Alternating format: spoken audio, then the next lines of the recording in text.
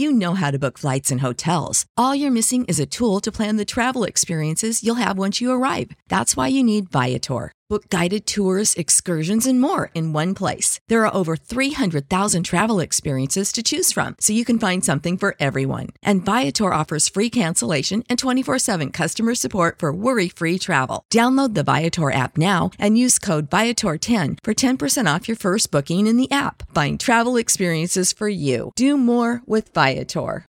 Without the ones like you, who work tirelessly to keep things running, everything would suddenly stop. Hospitals, factories, schools, and power plants, they all depend on you. No matter the weather, emergency, or time of day, you're the ones who get it done. At Grainger, we're here for you with professional-grade industrial supplies. Count on real-time product availability and fast delivery. Call, click Grainger.com, or just stop by. Grainger, for the ones who get it done. This is a podcast from Minute Media. Welcome to the Sixer Sense podcast, hosted by co-site experts Lucas Johnson and Christopher Klein. Hey everybody, welcome back to another episode of our podcast. I'm Lucas, I got Chris here, no Uriah. He's gotten yet another year older, so of course we're going to tease him about that when he gets back. But in the meantime, happy birthday, Uriah. Enjoy your... That being said, we're going to get into some basketball. But before we do that, I have to take a moment here because Chris likes to chastise me in fantasy sports a lot. But this week, his team is getting annihilated by none other than my team. Chris, would you like to redact anything that you have said in the past? Or would you just Okay. No, I mean, congrats. You're only 3 games below 500 now, and you're getting there. Yeah. One game but 500 anyway. Oh wow. Yeah, that's not 3, but Fair. You know what, I went to college for history, not math. Anyway, we are here to talk about actual basketball, not fantasy football. So Chris, how about you go ahead and take us into it? Yeah, so we're going to talk about the Portland game first. That of course was Saturday night, Lucas. Another loss for the Sixers on this Western Conference road trip. They are now 9-8 on the season. Damian Lillard, pretty good at basketball, had 39 points, 7 assists. For the Sixers, their leading scorers were Maxey and Tobias Harris, who both had 28. A career high 9 assists for Maxey, I believe, up there. I think it's tied for a career high. I don't think he's ever busted 10, but I think he got 9. Hang on, I can actually check this real quick. Because I think he got 9 one other time earlier in the season. Got 8 there. No, I think it might be a career high. Yeah. I think so. Yep, career high 9 assists. And 0 turnovers, somewhat characteristic of him at this point. Had 9 free throw attempts, hit all 9 of them. Pretty darn good game from the youngster. What were some of your big takeaways? I mean, outside of Matisse Thybulle, the perimeter defense has been struggling. I felt like I didn't like how much they went to Tobias Harris on Rocco. I mean, I know Rocco's not the best on-ball defender, but he's a good on-ball defender, and I don't like isolation plays for Tobias Harris. That's not how he gets his offense. He gets his offense within the flow of the offense. Him isolating, trying to beat somebody off the dribble is not the way to go offensively. So, I mean, there's that. And, of course, our 2 best shooters are still struggling in Korkmaz and Seth Curry. They combined 3 for 14 from the field and 2 of 10 from three-point line. Not really great there, Chris. And the perimeter defense lacking. Dame Lillard went off for 39. Probably his best game of the season up to this point, and CJ had 18 as well. So not great perimeter defense there. What are some of your thoughts there? Yeah, I agree with pretty much everything you said. The Korkmaz stuff is getting a little frustrating. He was 0-4 from the field, no points in this game. I'm still a believer. He'll turn it around at some point, but it's been a rough week or 2 for him. He's streaky. That's okay. I mean, that's who he is, but it's not fun when he's cold. Yeah, I mean, this feels like an especially cold streak for him, but I do think he'll turn it around. He's playing pretty solid basketball. He's just missing shots. So I think he'll get back on track at some point. Um, we're going to talk more about the Drummond stuff later, so I don't really want to harp on him too much. This was another really strong George Niang game. He's kind of bouncing back from a much briefer cold spell than Korkmaz. Had 15, hit 3 of 6 from deep in this game. Started. Hmm? He started his second game in a row now. Yep, he did. I do really agree with you on the Tobias stuff. I think we're at the point where even though Embiid's out, like, number one guy in the offense right now should be Tyrese. It's not Tobias. That's really not his role. His role, frankly, should not change very much with Joel out. Obviously, he's going to get more touches just inherently, but like you said, more like off-ball stuff, more pick and rolls. He doesn't need to be ISOing in the mid-range against Robert Covington all game. That's just not how you should use him. That's something Tobias has mostly been better about the past couple years under Doc, but he still has some spells where he kind of falls in love with those ISO possessions. Maxey's, I think, pretty clearly the number 2 in the offense right now. We'll talk about that some more later. But yeah, I think that's where I'm at too. So let's go ahead and switch to the other game that they played since our last podcast, which would be the Denver game. And that game was a win that helped break a 5-game skid for the team. Very strong games from a couple of the guys here. Chris, what are your thoughts? Well, the big one obviously was Charles Bassey, who had 12 points, 7 boards, 3 blocks in 19 minutes. Played some great defense on the reigning MVP, and perhaps the soon-to-be 2-time MVP in Jokic. Pretty much like held him in check for that second half after a really big first half. Really impressive stuff from a rookie who hasn't played much at all this season. Another strong Maxey game, 22 on 15 shots, no turnovers. There's really not much more you can say about it. This was one of the better games we've seen from Seth recently. Only 2 of 8 from 3, but had 20 points on 17 shots. Did a lot of good stuff inside the arc. Kind of the same thing with Tobias, maybe trying to do a little bit too much offensively, but Drummond, again, we're going to talk about it, so I don't want to like pound the bell right now, but not a very good Drummond performance, and a good Shake performance. I think Shake has been really solid this season. We've talked about it already in previous episodes, but he continues to just play really strong all-around basketball. Had 12, 5 boards, 4 assists. Not a lot to complain about there. But yeah, those are my takeaways. Yeah, Niang had another solid outing too, and you made a lot of really great points, so I don't want to harp on it too much. First game that Charles Bassey surpassed Paul Reed in the rotation. We'll talk about that later too. Interesting fact, prior to this game, Bassey had never played more than 9 minutes in a game. In this game, he played 19. And so that was just indicative of Drummond plus matchup favorability there, I would say. And yeah, I mean, Korkmaz had a good shooting game, but not, didn't take that many shots. So, I mean, there's not much else to talk about this game. I mean, to be fair to the Nuggets, they were very shorthanded. They only had 2 starters available, Aaron Gordon, who played horrendously, and then Jokic, who, while I think he is an MVP level player, I don't think he's going to win it here, Chris. I've already said it's Steph Curry's to lose. Well, they had 3 starters, but you're right. They're pretty shorthanded. Oh yeah, Will Barton. My bad. Yeah. I'm sorry. I feel like Will Barton should be a reserve, not a starter. But that's just me. But yeah, they're shorthanded. I mean, if you gotta get Austin Rivers to play 20 minutes for you, you're in trouble. But you get to see a Bol sighting in this game. That was kind of exciting. Outside of that, I mean, it was not a great game for some of the for our starting big man. But like you said, we'll get into that.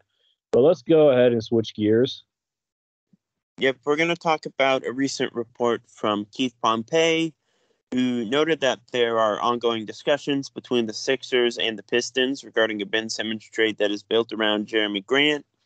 While nothing seems imminent on that front, he did also note that the Sixers have a list of about 30 players who they would be willing to accept as cornerstones in a potential Ben Simmons trade. That's a pretty notable update on a subject we haven't heard a ton about since the season began, Lucas. What were your thoughts when you saw that? Well, I mean, I can see how you could possibly build a trade around Jerami Grant, but we both agree that he's on the Tobias Harris tier, not so much a Ben Simmons tier. So I don't really know. Like Grant would probably be a third, or probably a third or fourth option on a championship team, and I don't love the idea of building around Grant. I mean, you could make a trade where you get a lot of young players, like maybe Sadiq Bey or something along those lines. But I think it'd just be. I don't think that that's a great player to have on that list. James Harden was rumored to be on the list too. He's not had a great start this season, but we know Daryl Morey's love affair with James Harden, so that's not surprising. It is interesting to hear that there is a 30-player list. Now, were conflicting reports saying that there wasn't a 30-player list. We don't know that. We don't know what's actually behind the scenes, but it's interesting to see that there is some conflict there. If there is a 30-player list, I'd be interested to see, because I would imagine guys like Steph Curry, LeBron James would be off that list, obviously. But what are those second-tier stars that you would think would be on that list? You know what I mean? So, just an interesting thought there. I don't know, Chris. What are your thoughts? Yeah, I'm kind of on the same page. It's a little bit strange that the number that was thrown out is 30 and that Jerami Grant is supposedly on that list, because I don't know if Grant's one of the 30, 40 best players in the league right now. Maybe but top obviously 50. You have to take fit into account. There are centers. If they are leaving off the LeBrons of the world, I can see it, I guess.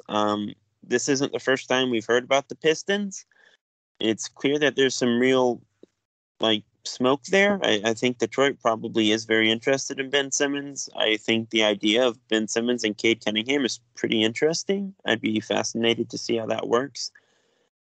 Ben Simmons is a much better player than Jerami Grant. For the Pistons, I think it makes a lot of sense.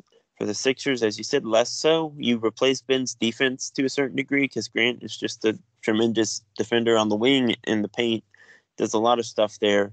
And he's a good offensive player. You could make it work. The Sixers would get better if they added Grant to what's currently playing. But I agree, it's not the cleanest fit. It's really not my preferred outcome for a Ben Simmons trade. We're getting to a point where it's kind of hard to get too nitpicky, but Jerami Grant would be a bit of a weird one. But Lucas, to you. Yeah, I'm sorry. I just wanted to throw in and say, him and Tobias are both tweeners at the forward, and it feels like having two tweeners is not a good thing to have. But anyway, what were you going to ask? Sorry, I didn't mean to interrupt. No, I was just going to ask, do you think Simmons' trade value has gone up or down since the preseason? Do you think it's stayed the same? Do you think there's been any real movement on that front? I don't know if it's changed, but I will say there are probably teams getting more desperate versus other teams that aren't. Obviously, you can take the Wizards off that list because they're doing fantastic. I don't think anybody expected them to be as hot as they are so far. And excuse me. And then you got to think of teams like Portland, which is maybe they're a little bit more concerned. We'll have to wait and see.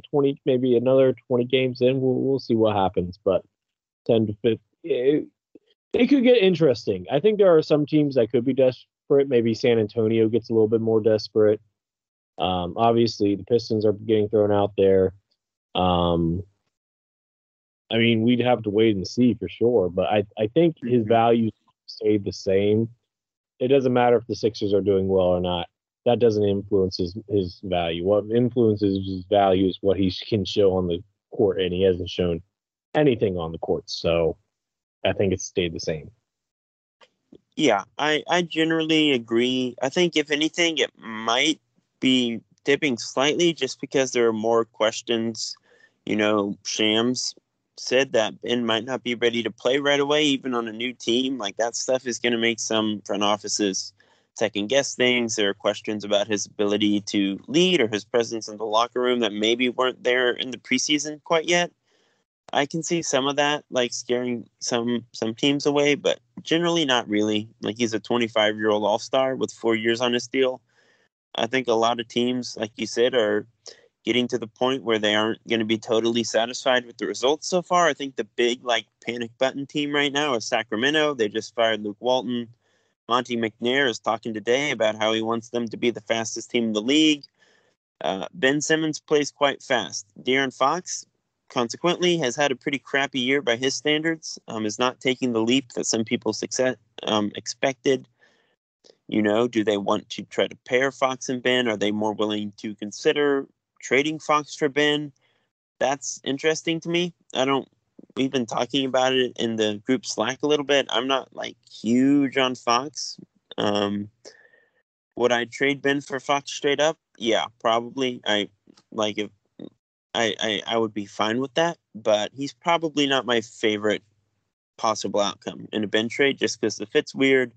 Him and Maxey don't really, the puzzle is a little bit incongruent there, but at the end of the day, we are, again, kind of getting to a point where we can't be too picky. Fox is still a great player overall, and there's some real upside there, so I'd be fine with it. But I think the Kings are like the big team to watch right now as far as making a panic move.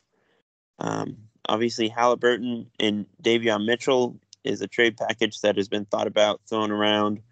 Harrison Barnes have been playing great this season. Like, you can maybe do something there if the Kings are interested. But yeah, I think that's where I'm at. Yeah, you bring up Fox, and this kind of brings me back to an article that I wrote last week. Chris, I think, and you kind of indirectly brought us to your next point, which was, does Maxey's play change the dynamic of a Simmons trade? Because you talked about it with Fox here, and I think it does. I honestly, right now, I don't think the fit would be good with him and Fox. And honestly, I wouldn't go for a all-star, just an all-star level point guard for Ben. I would go for, if I'm going for a point guard, I go for a guy like Dame Lillard. Otherwise, I tried to go for a wing, because wing is more of a concern now for the Sixers than point guard. Because let's face it, Tyrese Maxey has been on a 6-game tear and is showing real potential. Now, granted, it's only been 6 games, but we've seen flashes in the past. He's holding it consistently now. Chris, there's only been 1 game in the past 6 games that he hadn't scored 20 points, and he still got 16 points on pretty good efficiency. And that was that was the only game he didn't play above 30 minutes, and it was a blowout loss to the Jazz, so there was really no point of him trying to push it. Chris, I would not do Fox for Ben, and it's not from a talent standpoint, but more from, you don't need a point guard. You do not need a point guard. You have a point guard. You need a wing. You need a wing. Now, you mentioned Harrison Barnes, and maybe you can get Halliburton, who's a good combo guard. His playmaking would complement Tyrese's scoring very nicely. I like that idea. But I mean, the wings options out there are very thin right now. Maybe you go for a guy like Keldon Johnson and bank on upside.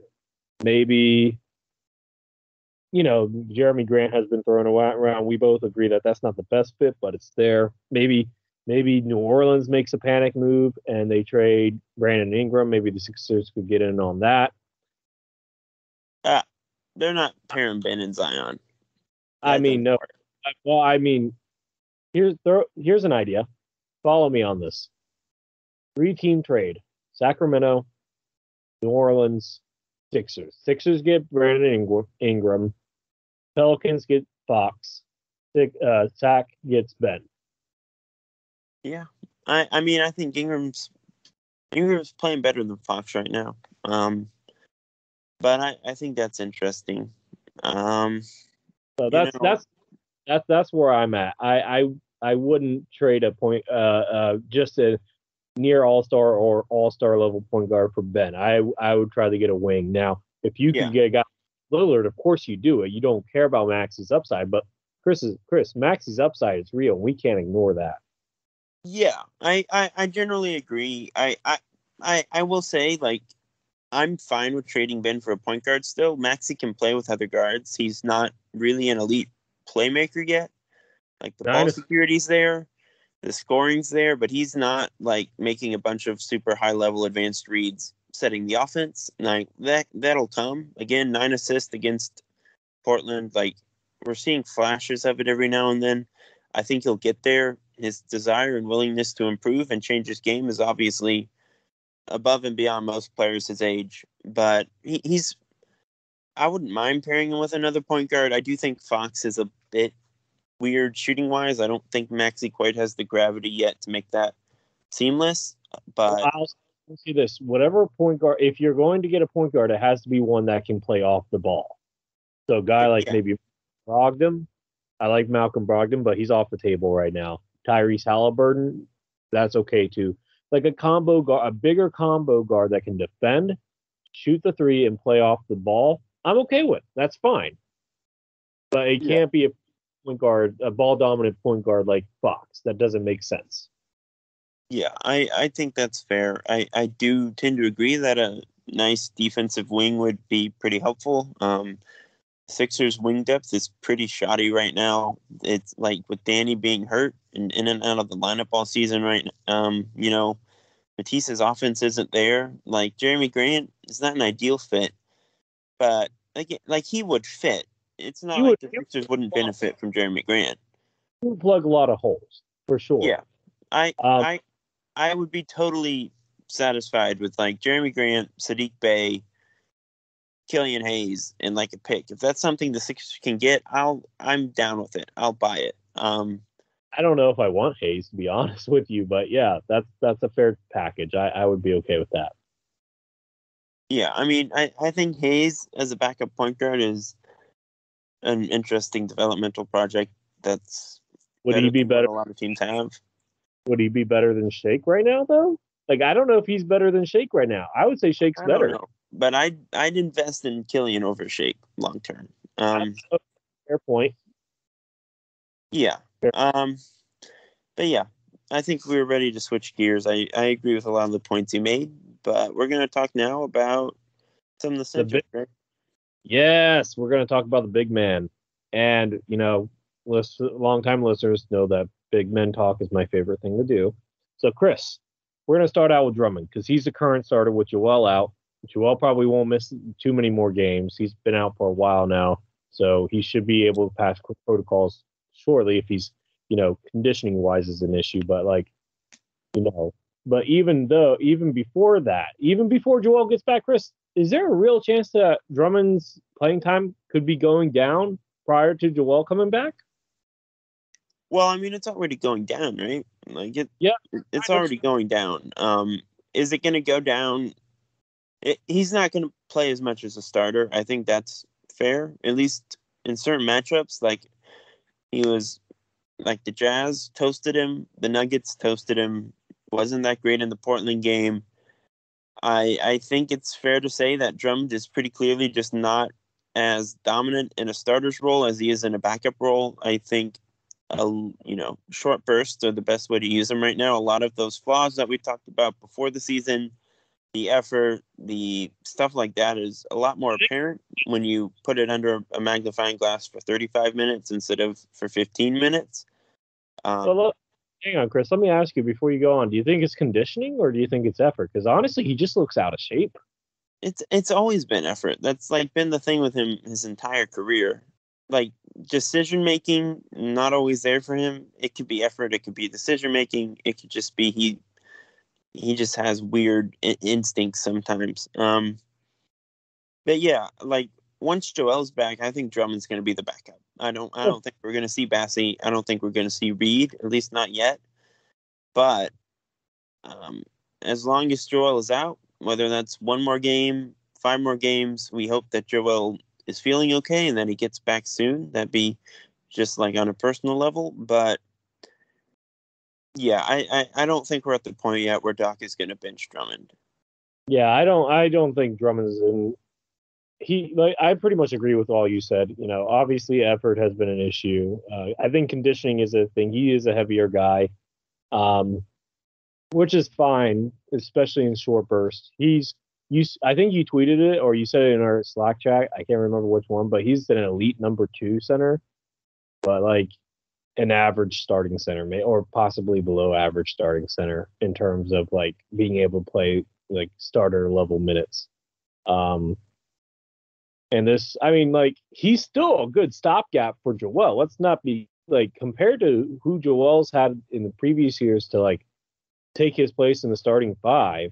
I mean, outside of possibly Al Horford, like him and Drummond have been the best 2 backup centers for Joel in Joel's career. So let's not try to, say that, Drummond isn't a good fill-in starter for, because, without Drummond, like this, let's just say they didn't have Drummond. They had, who was their backup last year? Dwight.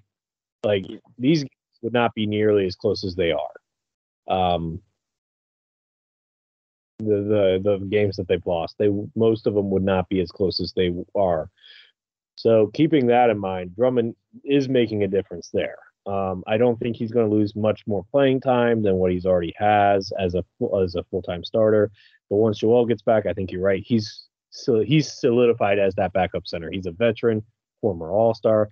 In short bursts, he's elite. We all seen that, so I don't think we're that surprised there. But Chris, let me ask you: do you think Bassey has firmly surpassed Reed in the depth chart while Joel's out? Yeah, I mean, it certainly seems that way. 2 DMPs in a row for Paul Reed.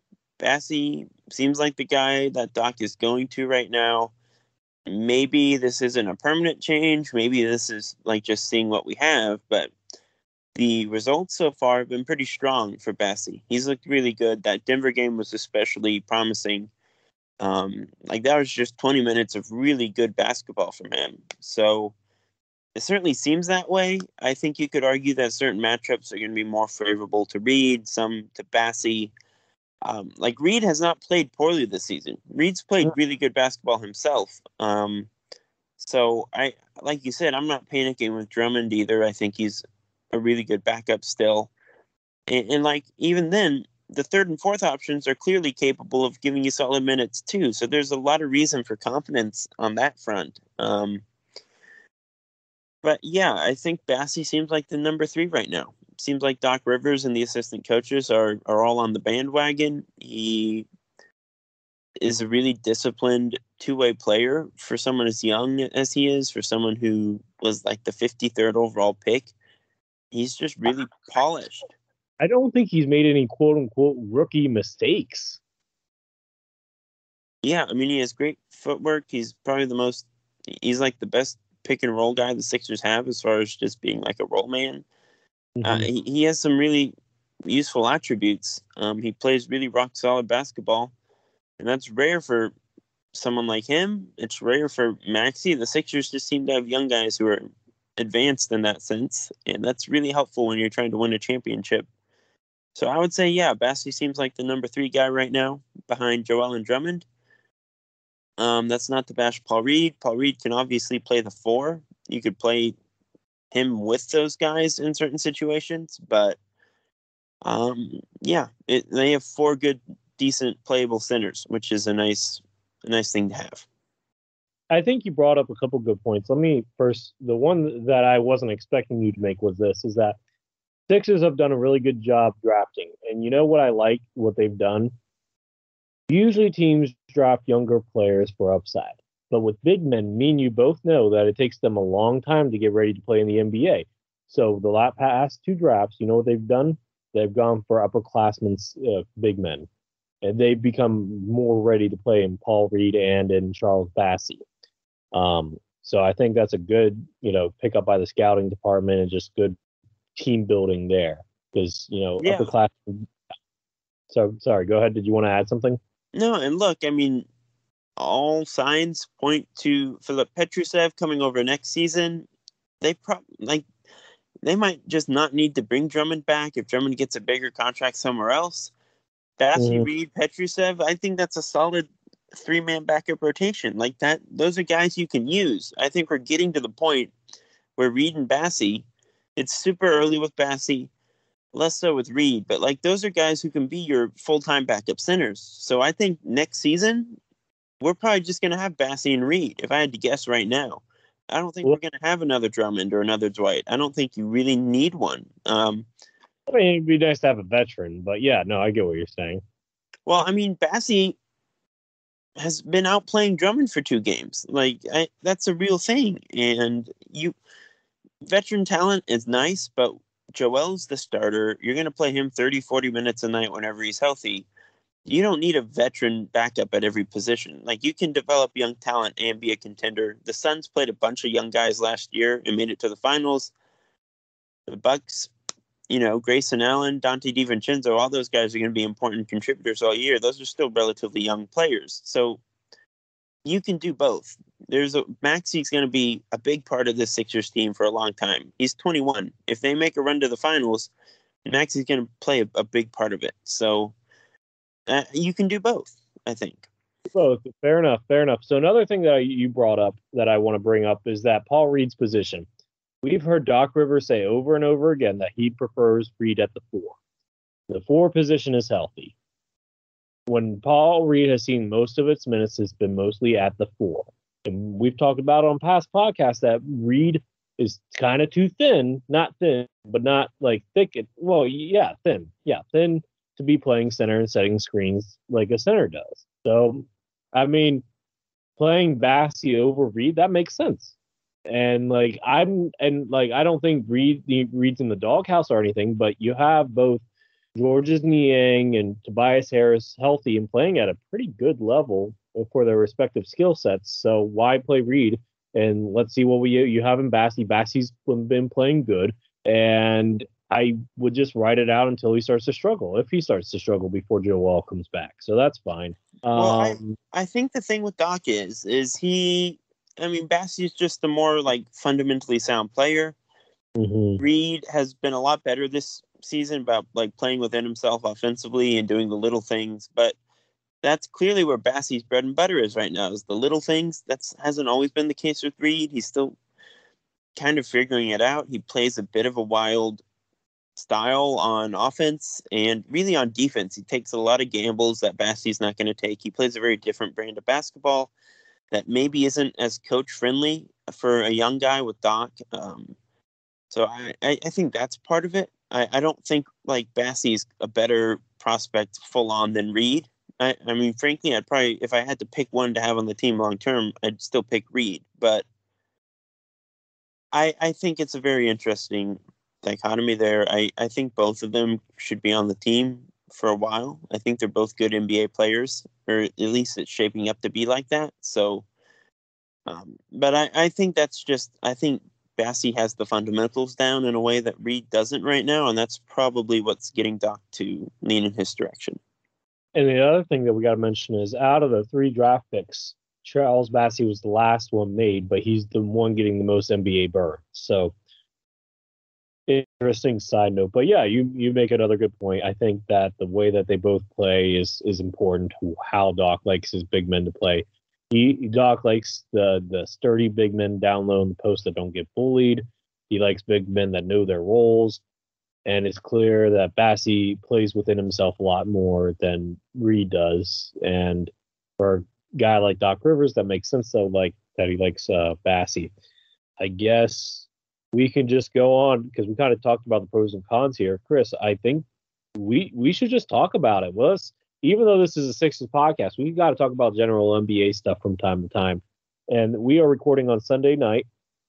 And right before the podcast, the Pistons and the Lakers were playing, Chris, and there was basically not a brawl, but a skirmish of sorts between Isaiah Stewart, the Pistons starting center, and LeBron James. So, Chris, do you want to give the listeners a little bit more detail on that?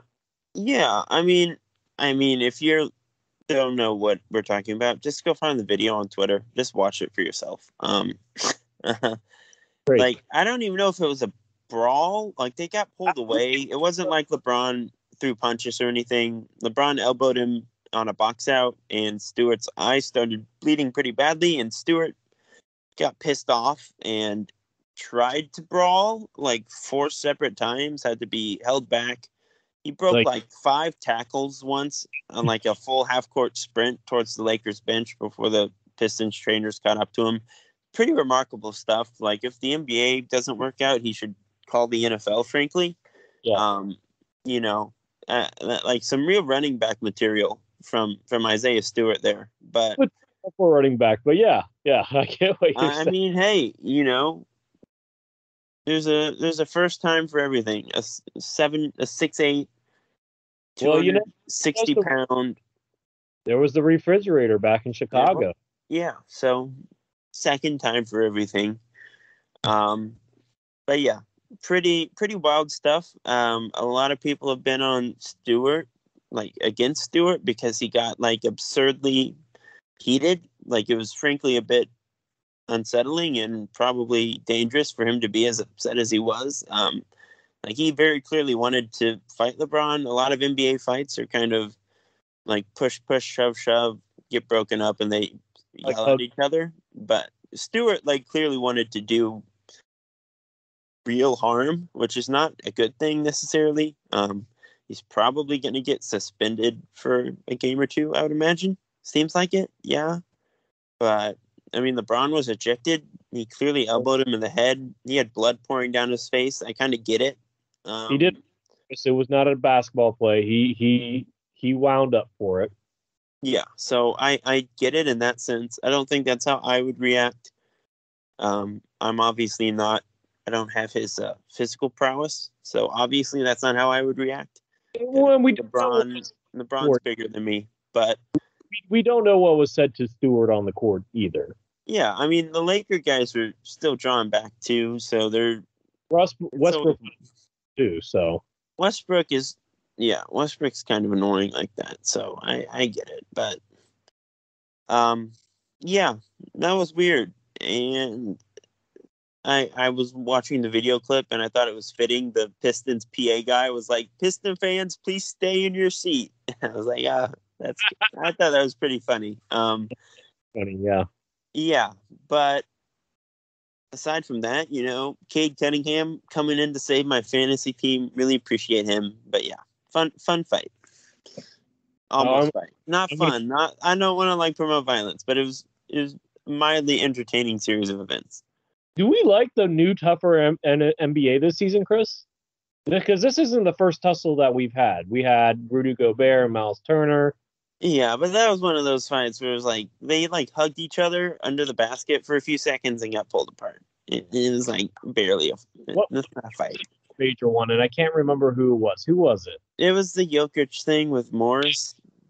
So do we like this tougher NBA where guys have a little bit? I mean, I don't want guys to go out there and beat each other up.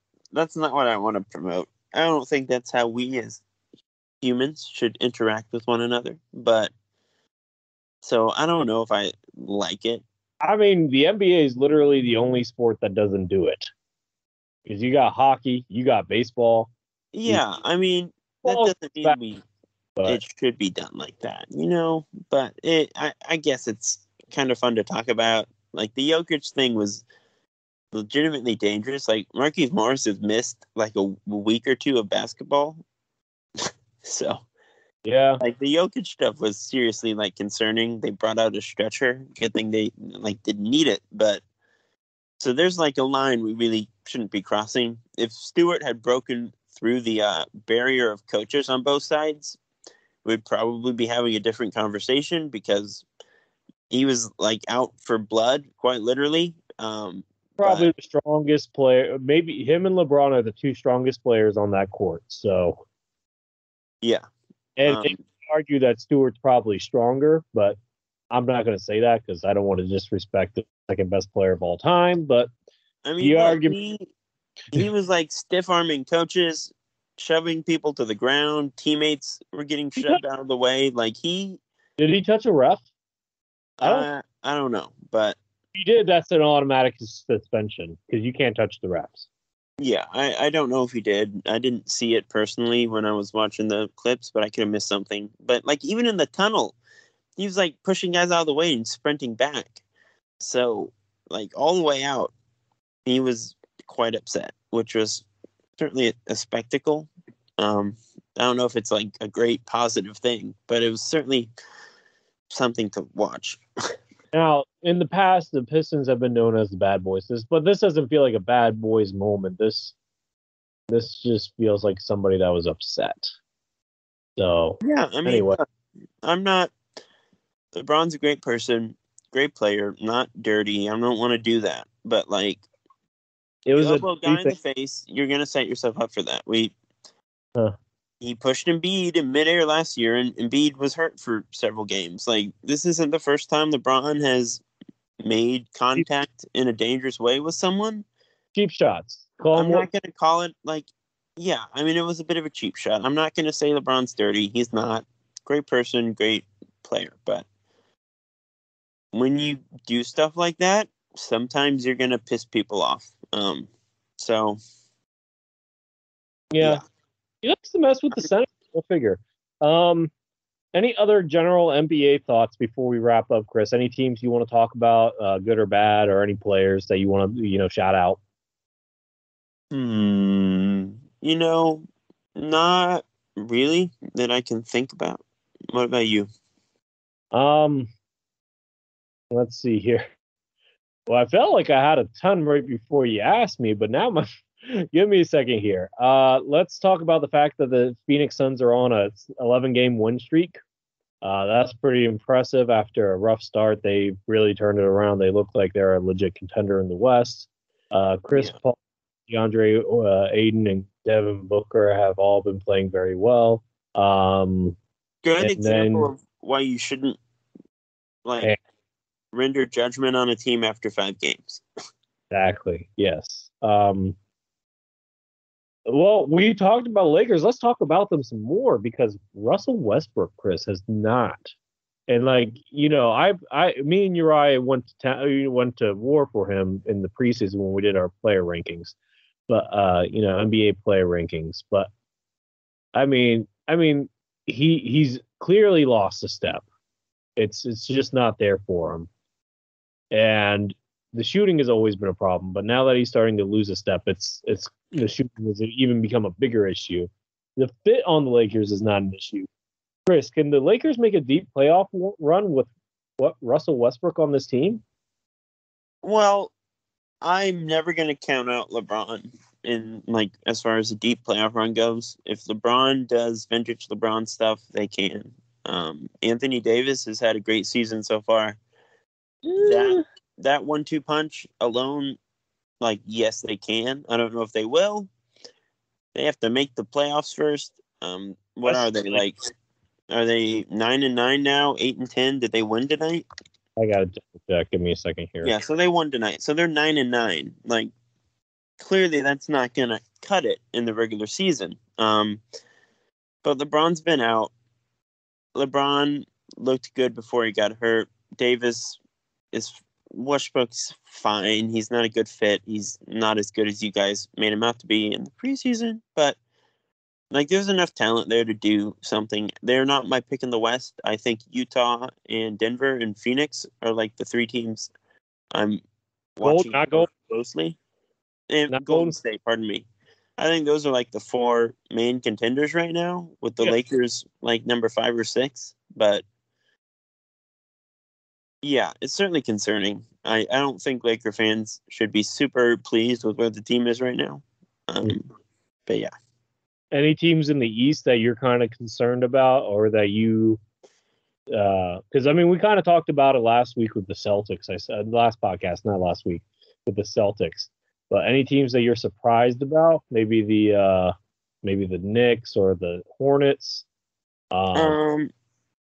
Not really too surprised. The Hawks have won 4 in a row. Seems like they're getting kind of back to where we expected them to be.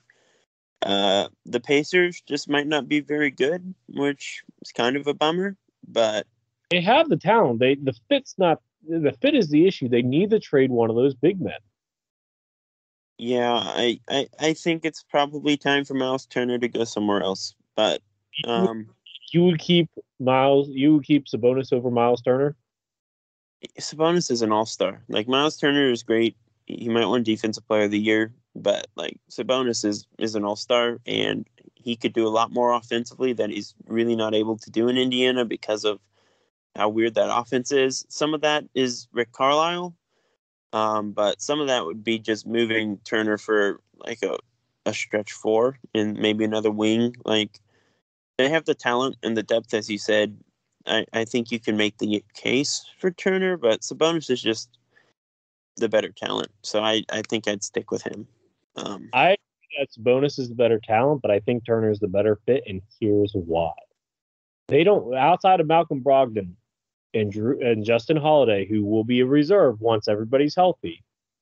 Who's a good perimeter defender on that team, Chris? Nobody. Probably whoever you get back for Miles Turner is the goal. Miles, I like the fit for having a stretch five that can, like, I don't know. I value what you only have so many mouths on that perimeter that you can feed. So Sabonis, I don't feel like is the best option there, just because he requires so many touches himself.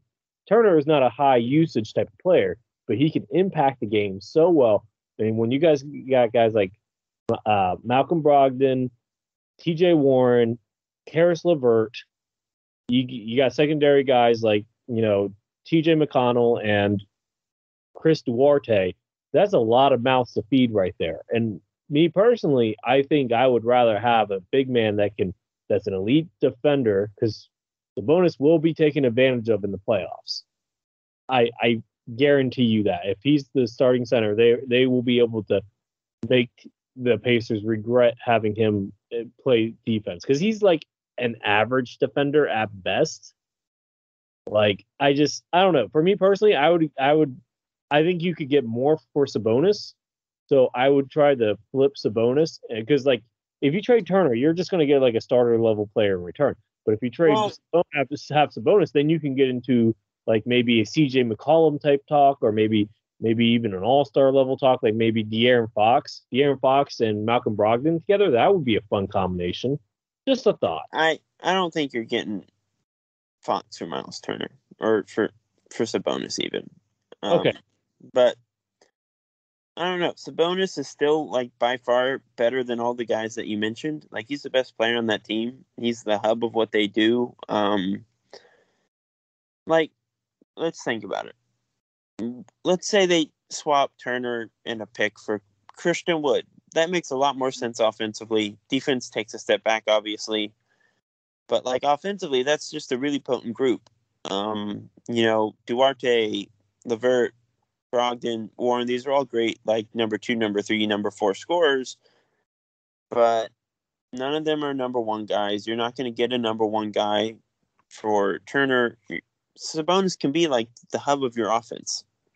So Are you trying to build with that. Denver Nuggets? Is that what you're trying to do with Sabonis? Having like a Nuggets-based offense where you don't have a true number 1, but you have a big man. The Nuggets have a number 1. Jokic is the number 1. But like, you get what I said, a miniature Nuggets, or the East Nuggets, whatever you want to call it. But you get what I'm saying. Is that what you're trying to do here?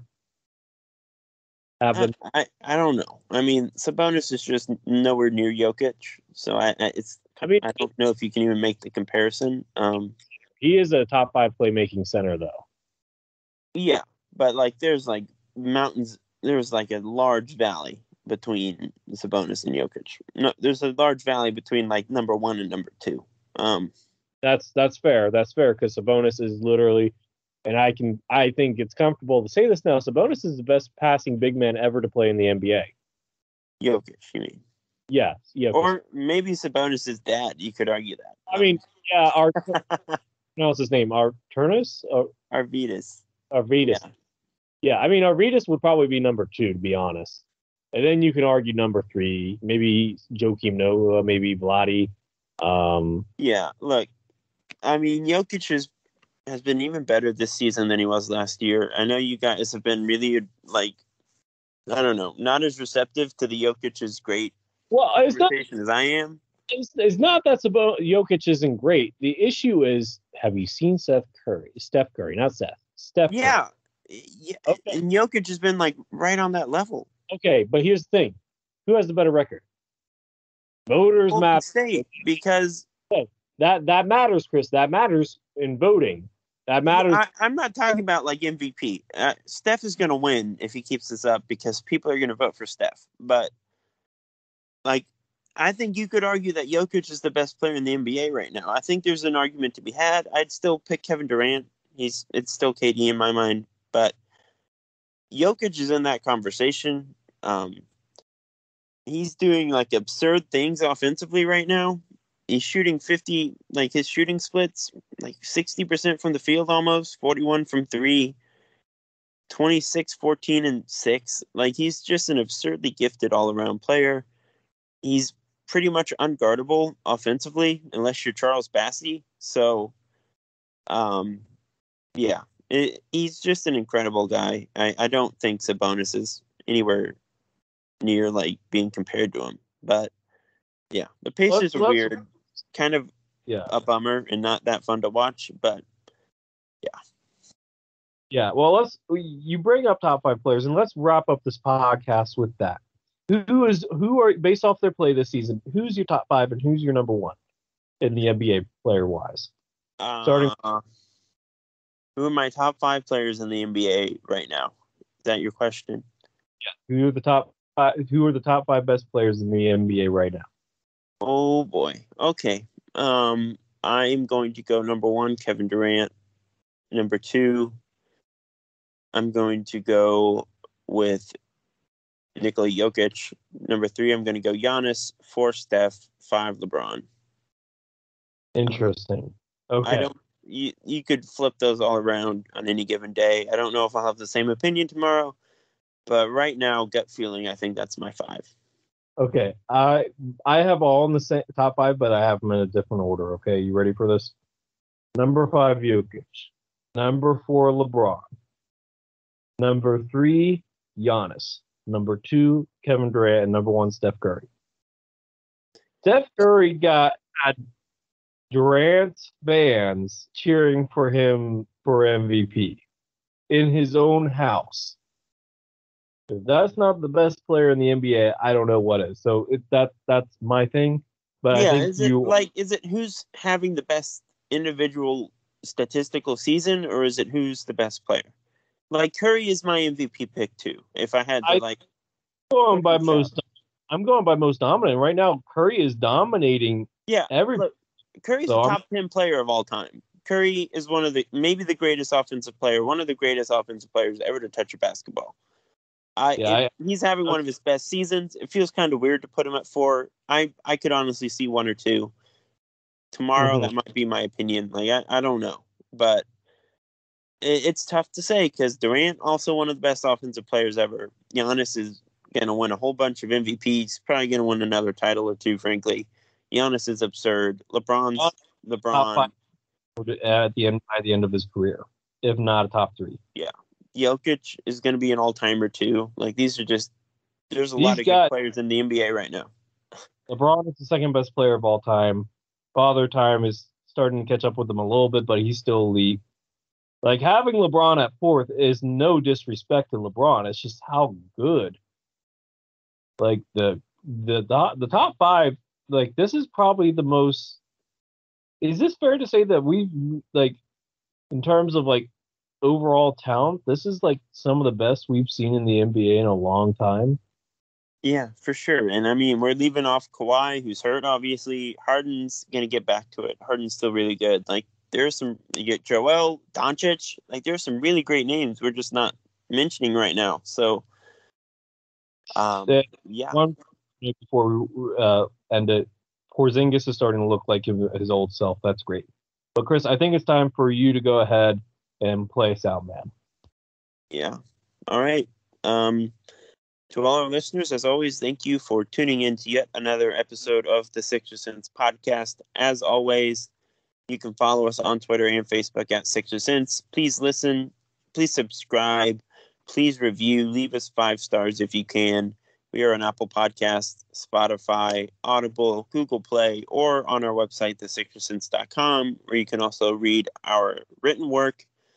And until later this week, everyone, have a good one. Again, a very special happy birthday to Uriah. We hope you are enjoying your night. And yeah, we'll talk to everyone later. Thanks, y'all.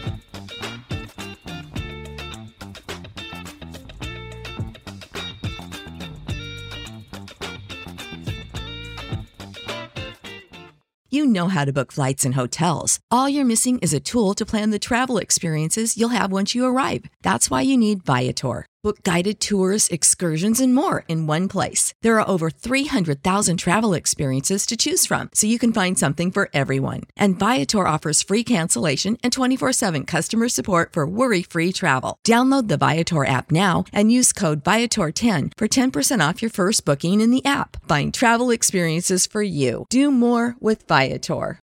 Without the ones like you, who work tirelessly to keep things running, everything would suddenly stop. Hospitals, factories, schools, and power plants, they all depend on you. No matter the weather, emergency, or time of day, you're the ones who get it done. At Grainger, we're here for you with professional-grade industrial supplies. Count on real-time product availability and fast delivery. Call, click Grainger.com, or just stop by. Grainger, for the ones who get it done.